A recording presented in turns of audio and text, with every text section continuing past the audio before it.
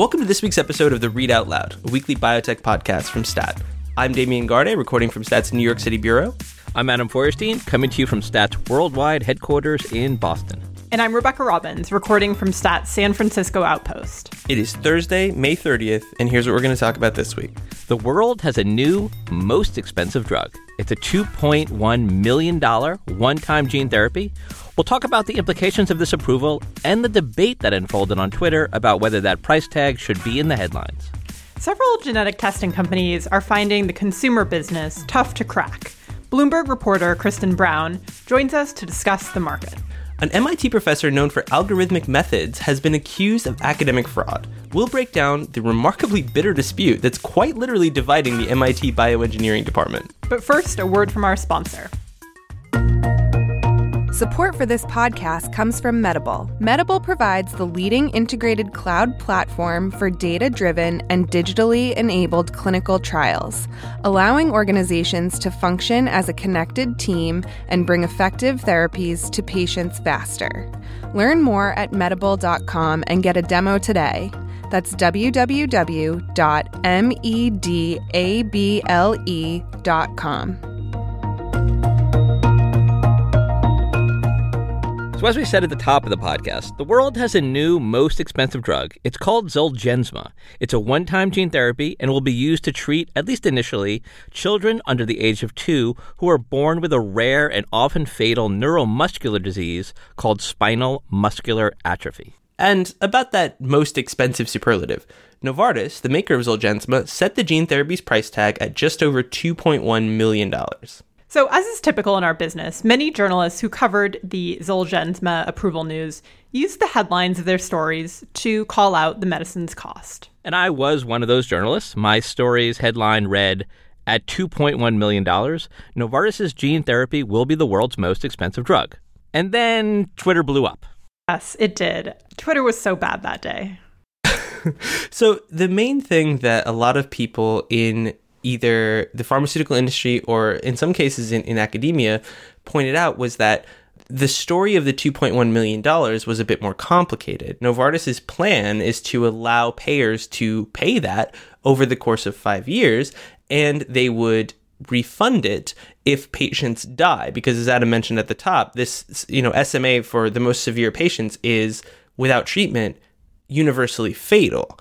And so using the $2.1 million thing was perceived by them as being irresponsible or even dishonest because the cost had all these asterisks appended to it. So, Damien, that's essentially what happened. It was over the Memorial Day weekend, so it was like, I felt like this Twitter debate went on over like 3 extended days where like we all should have had better things to do with our time. But we need to have a sort of journalism 101 lesson here. And the fact is that this Zolgensma is not the first medicine to be approved to treat SMA, right? We already have a medicine that treats these kids. And the other thing is that gene therapy is not relatively new, right? There are other gene therapies approved. So from a journalism standpoint, the real new news here was the fact that Novartis set this price, $2.1 million, which, is the world's most expensive drug. It doesn't matter how you pay it off, whether it's paid in little segments over 5 years or whatever. It still costs $2.1 million. It's the most expensive drug. And we're in the news business, and that's news.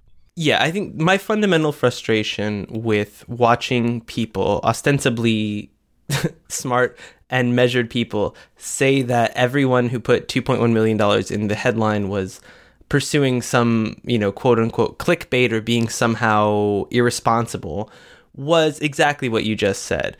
What they suggested was that journalists lead with the incredible effects of the drug or the fact that this will change the lives of patients with this horrible disease. And what was annoying to me was that, we did that. We did that when that was news. When the clinical trial results of this gene therapy were new, we led with the news, which was the results. When the ostensible cost effectiveness of a gene therapy like this at even millions of dollars was news, we led with that because that was the news. The news on the day of approval was none of those things. The only thing we didn't know going into that was how much Novartis would charge for it. And then we learned that the answer was $2.1 million, and thus the headlines and the leads across many journalistic outlets, Stat included, CNBC, The New York Times, included the numeral 2.1 million because, again, that was the news. And Adam, as you mentioned, we are in the business of reporting the news. So outside of this headline drama, I do think it's interesting some of the ways that this price tag is being rationalized. So gesturing back to the drug for SMA that already exists, that's Spinraza.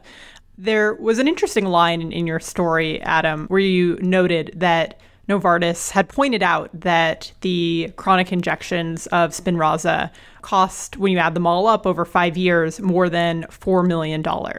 What did you guys make of sort of how the different parsings of this price tag played out between the two competing companies? Well, I think it's a legitimate point to make, and certainly Novartis is making it because they want to sort of mitigate this $2.1 million price tag that they've placed on Zolgensma. But at the same time, that's a cost effectiveness argument, which, again, completely valid for them to make. There are people on both sides of that argument that will debate whether this drug is truly cost effective and whether the benefit is justified, whether the costs justified here. But again, that really doesn't belong in the headline of the story. And all of those things, like you said, as you pointed out, like that was pointed out in my story. The fact that this is a kind of a groundbreaking medicine that's saving the lives of children.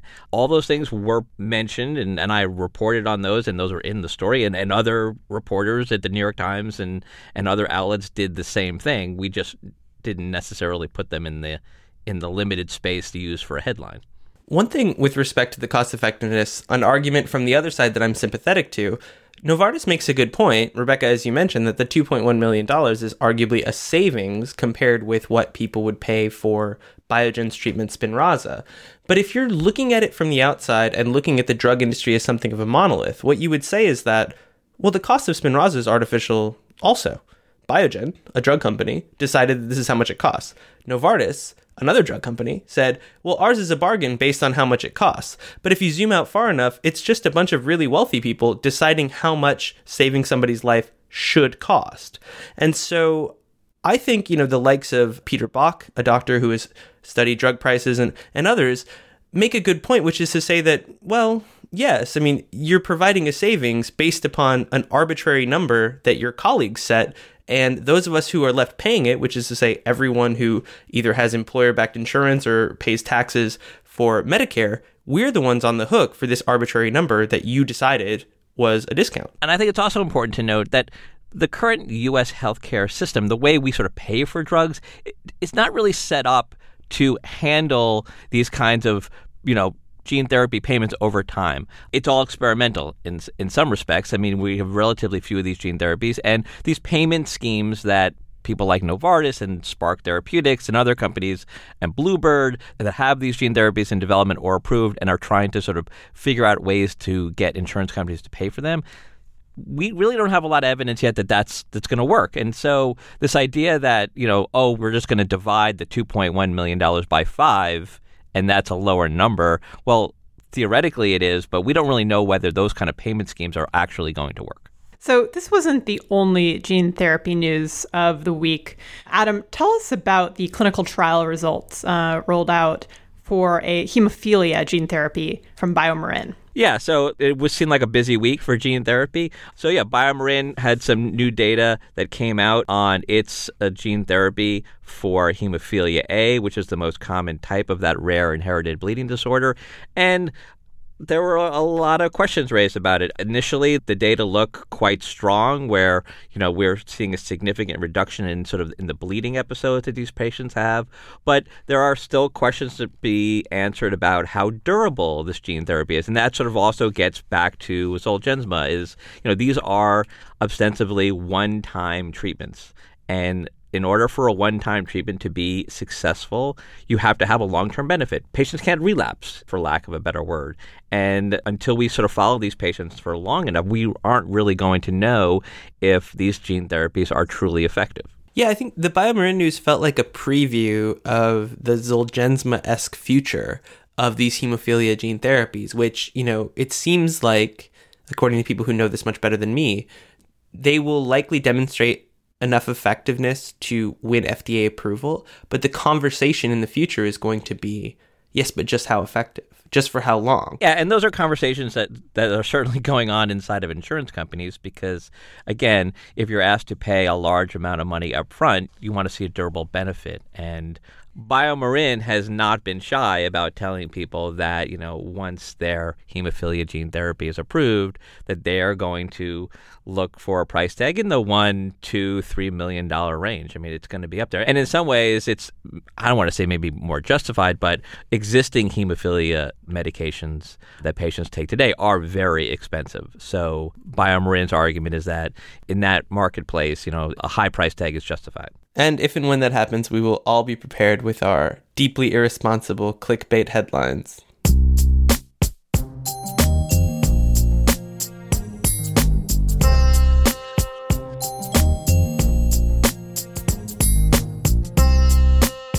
Next up, we're going to talk about the market for DNA tests meant to gauge your risk of developing different medical conditions, and why some companies are retreating from or otherwise struggling with marketing these tests to consumers. So the most recent data point comes by way of Helix, which is the Silicon Valley startup that had pitched the promise of an app store for DNA. The idea was basically that you swab your cheek once, process your sample, and then the company would have your genetic data on file so that you could get it run for all sorts of different apps on the Helix platform, which included ordering a scarf patterned in the design of your DNA or a test that promises to tell women how their DNA could influence the level of a beneficial fatty acid in breast milk. Then a few weeks ago, Helix said it would shift its focus, lessening the emphasis on the direct-to-consumer business in favor of selling its services to healthcare providers. Then came the news that Helix had cut jobs and will close 2 of its 4 offices. Joining us today to talk about the genetic testing market is Kristen Brown, a reporter for Bloomberg who broke the latest news about Helix's troubles. Kristen, welcome to the podcast. Hi, thanks for having me. So, Kristen, what do you think went wrong with Helix's direct-to-consumer business? And do you think it says something broader about the industry? Yeah, so first off, I think I have to disclose, I have the scarf with my own DNA print on it. I fell for that one. But yeah, I think that a few things have happened here. First of all, it's important to keep in mind that Helix isn't doing what 23andMe is doing, genotyping, right? It's doing whole exome sequencing, which costs a lot more money. So bigger costs there. And they're trying to sell a product that I think people just haven't really found utility in. They're delivering these results to people, and then people just don't know what to do with them. So Helix has told me that they've found that their strategy works better when they're delivering the results along with a clinician who can help people interpret them. And so, as you mentioned, a strong counterpoint to that seems to be 23andMe, which has that scientific distinction that you described, but which also, by all outward appearances, seems to be a thriving business.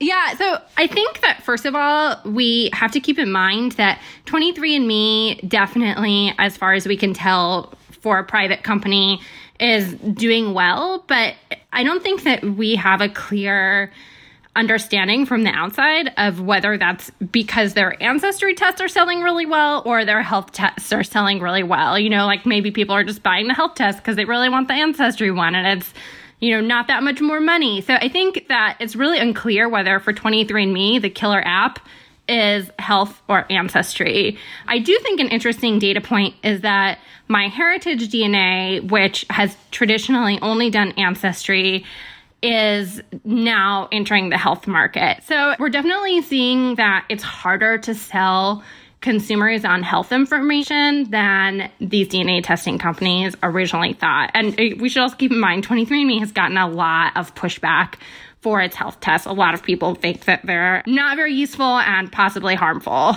And here's another recent data point. A Seattle startup called Aravale was built around the promise that testing each person's genetics, blood, and microbiome could yield some insights, which in turn could be harnessed with tailored coaching around wellness and nutrition. But the company shut down unexpectedly last month, as reported by GeekWire. So what went wrong here? The company pointed to the fact that the cost of providing all of these services exceeded what their customers wanted to pay for it. So how do we think this compares to Helix's troubles? I think the thing we have to consider there, too, is, they weren't just doing DNA testing. They're also doing microbiome stuff, which I think consumers rightfully have a lot of wariness about because the science is very new.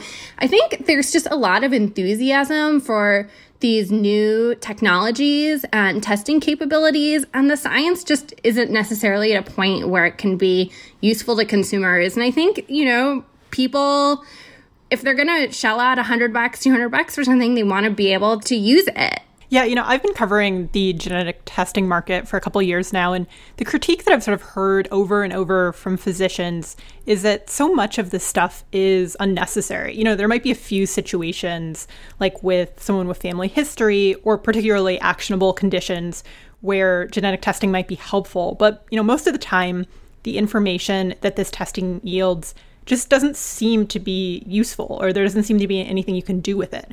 Do we think the market and consumers are sort of catching on to this? Yeah, I definitely think so. Because, enough people have taken these tests and been like, oh, cool, I'm not at risk for Alzheimer's, or I am at risk for Alzheimer's, and then just been like, okay, so now what? And then they go to their doctor and, maybe their doctor tells them what the FDA has said, which is this is not a valid diagnostic. So why would you tell your friends and family to go out and purchase a 23andMe health test? So there are some companies that are continuing to sell tests to consumers while also targeting hospital systems with their services. There's a Silicon Valley company called Color Genomics. They come to mind because it sells physician-ordered tests online to consumers, but also has been emphasizing striking deals with hospital systems. And then there's Veritas Genetics, which has also continued to try to target both the clinic and the consumer. So guys, is that the route to success here? Kind of a direct-to-consumer DTC as a side business? It's interesting because Color, like Helix, initially had a lot more focus on the consumer market. And like Helix, in January, they also decided, okay, we're not going to go that route. And I think DTC as a side business is a good way to put it, because there's no harm in trying out that way, seeing how many kits you sell. But, for Color, they're making deals to get tens of thousands of customers versus spending on ads and other things to acquire, maybe one customer. So I think that when you think about the cost of these companies and the cost of acquiring a single customer, it just makes more sense. And that's what Color CEO has told me, that, the economics just bear out that it makes more sense to make deals with hospitals and health systems than to, buy a bunch of ads and target people on Instagram. Kristen, thanks for coming on the podcast. Oh, you're welcome.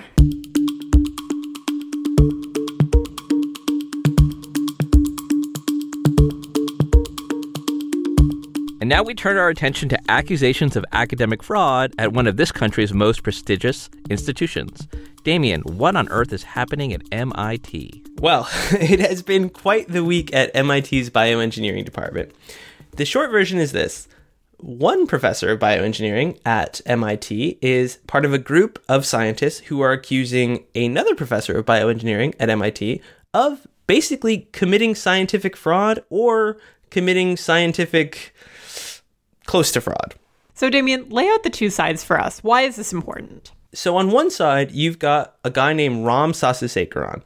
He has made his name, among a few things, but on the idea that you can use algorithms and mathematical models to discover antibody treatments that are better, more potent, safer, just all the things you want, than those that are found in the traditional way, which is cloning antibodies from humans or animal cells. And on the other side, you've got the company Adimab, who make antibodies for pharmaceutical companies. And, most key, perhaps, to the narrative that I'm describing right now is a guy named Dean Wittrup, who is a co-founder of Adimab and also is Sasasekaran's colleague at MIT. Anyway, they published a paper last week saying basically that in two instances where Sasasekaran's lab claims that their fancy algorithm generated a cool new antibody that was better than anything anybody else could have come up with, that they basically just copy-pasted things that already existed in the literature. And the implication of the paper is that this algorithm that is so vaunted and that they describe as being so important was kind of just vaporware. So, Damien, we hear about accusations of academic fraud all the time, but what makes this one different? So what struck me and what struck a lot of other people, me and our colleague Megan Thielking did some follow-up reporting, was that the Adimab people, they didn't go through what are the kind of standard accepted scientific channels, which is where if you have an issue with some published scientific literature, you go to the editors of the journal in question that published it, you go to the authors, and you kind of do this sort of behind the scenes process of I guess, after the fact checking.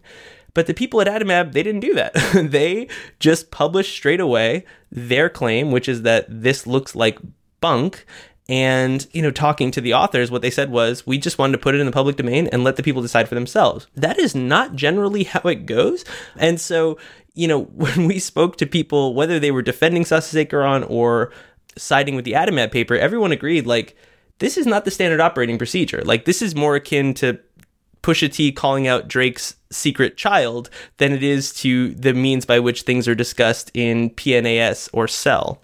So what's coming next in this whole saga? So MIT had no comment on this kind of internal situation, but people we talked to all believe that there will be an internal investigation and that the university will look into Sasasekaran's lab notes and interview people and try to get to the bottom of exactly what's going on. I should have mentioned from the outset, Sasasekaran obviously denies the allegations. He called them slanderous, which is a misuse of the term. I think he meant libelous, but as we mentioned before, not everyone in science is well versed in the nomenclature of journalism. And the Adimab people stand by everything they wrote. What they told me was that we dare anyone to prove us wrong, and if they do, then we will happily retract our paper. We are just trying to advance the conversation around scientific integrity. So this is just like a really zesty situation happening at MIT, and I, for one, am intrigued by whatever the next development is. It's kind of an interesting accusation here, as you detailed in your story, Damien. The question is sort of the sequence of amino acids. Is it identical or too similar to sequences that have been published in other papers? Is this something that could be kind of straightforwardly adjudicated? That's a really good question. And I think what's important to note is that it's not an allegation of intellectual property theft. The people of Adimab do not claim that the antibodies purportedly discovered through Sasasekaran's algorithm aren't patentable. What they claim is that despite being patentable, they are too similar to previously existing antibodies for it to be true that the algorithm actually did anything. So the claim is not necessarily legalistic or the kind of thing that would be adjudicated in court. It's simply just basically one group saying to another group, we think you're lying, basically, or we think that the evidence points to the fact that if you're not lying, there must be an incredible explanation for how you reach this conclusion. And both of those groups exist within the MIT bioengineering department, so I imagine that the next faculty mixer is going to be a little bit awkward. I would imagine the same, and I hope to get an invite, although as of yet my inbox is empty.